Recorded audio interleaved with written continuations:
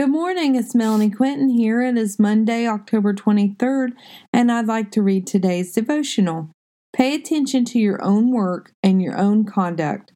Galatians 6:4-5. Pay careful attention to your own work, for then you will get the satisfaction of a job well done, and you won't need to compare yourself to anyone else, for we are each responsible for our own conduct. The Lord has appointed each of us to do the work that is before our hands. He hasn't given us the work He intended for someone else. He knows who has the capacity to work on certain things and those who don't. Oftentimes we think we are doing what the Lord wants for us, and we are mistaken. For example, how many of you have your schedule full from the moment you rise until the moment you lay your head down? Do you know that isn't how the Lord wants us to be? When would we have the opportunity to do as the Lord asks? When would we be able to go where the Lord sends us? If our schedules are full from point A to point B, that doesn't allow time to go and do as the Lord has planned. Instead of planning every waking moment, pray for direction. Dear Lord, where do you want me to go today? Dear Lord, who do you want me to speak to? Dear Lord, what do you want me to accomplish?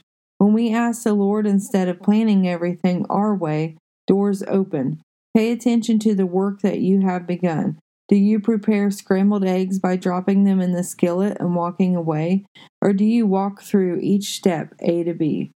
Finish what you start, so you will hear, "Well done, my good and faithful servant." Prioritize your day by asking the Lord to order your steps. Don't be so busy and overwhelmed that you snap. Don't be so busy that you cannot complete the task He has assigned. Don't compare yourselves to others, for the Lord has anointed each of us ahead of time to do our task.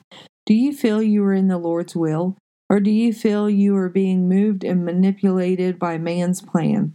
Whichever way you answered this question should determine what needs to change. Remember, each of us are responsible for our own reactions, our own behaviors. You and I have no one to blame for the way we behave. Even if it is learned behavior from when you were a kid, the Lord can purge the wrong behavior from your being. Ask Him to do this today. Have a blessed day, inspired by God on 10/23. Thank you.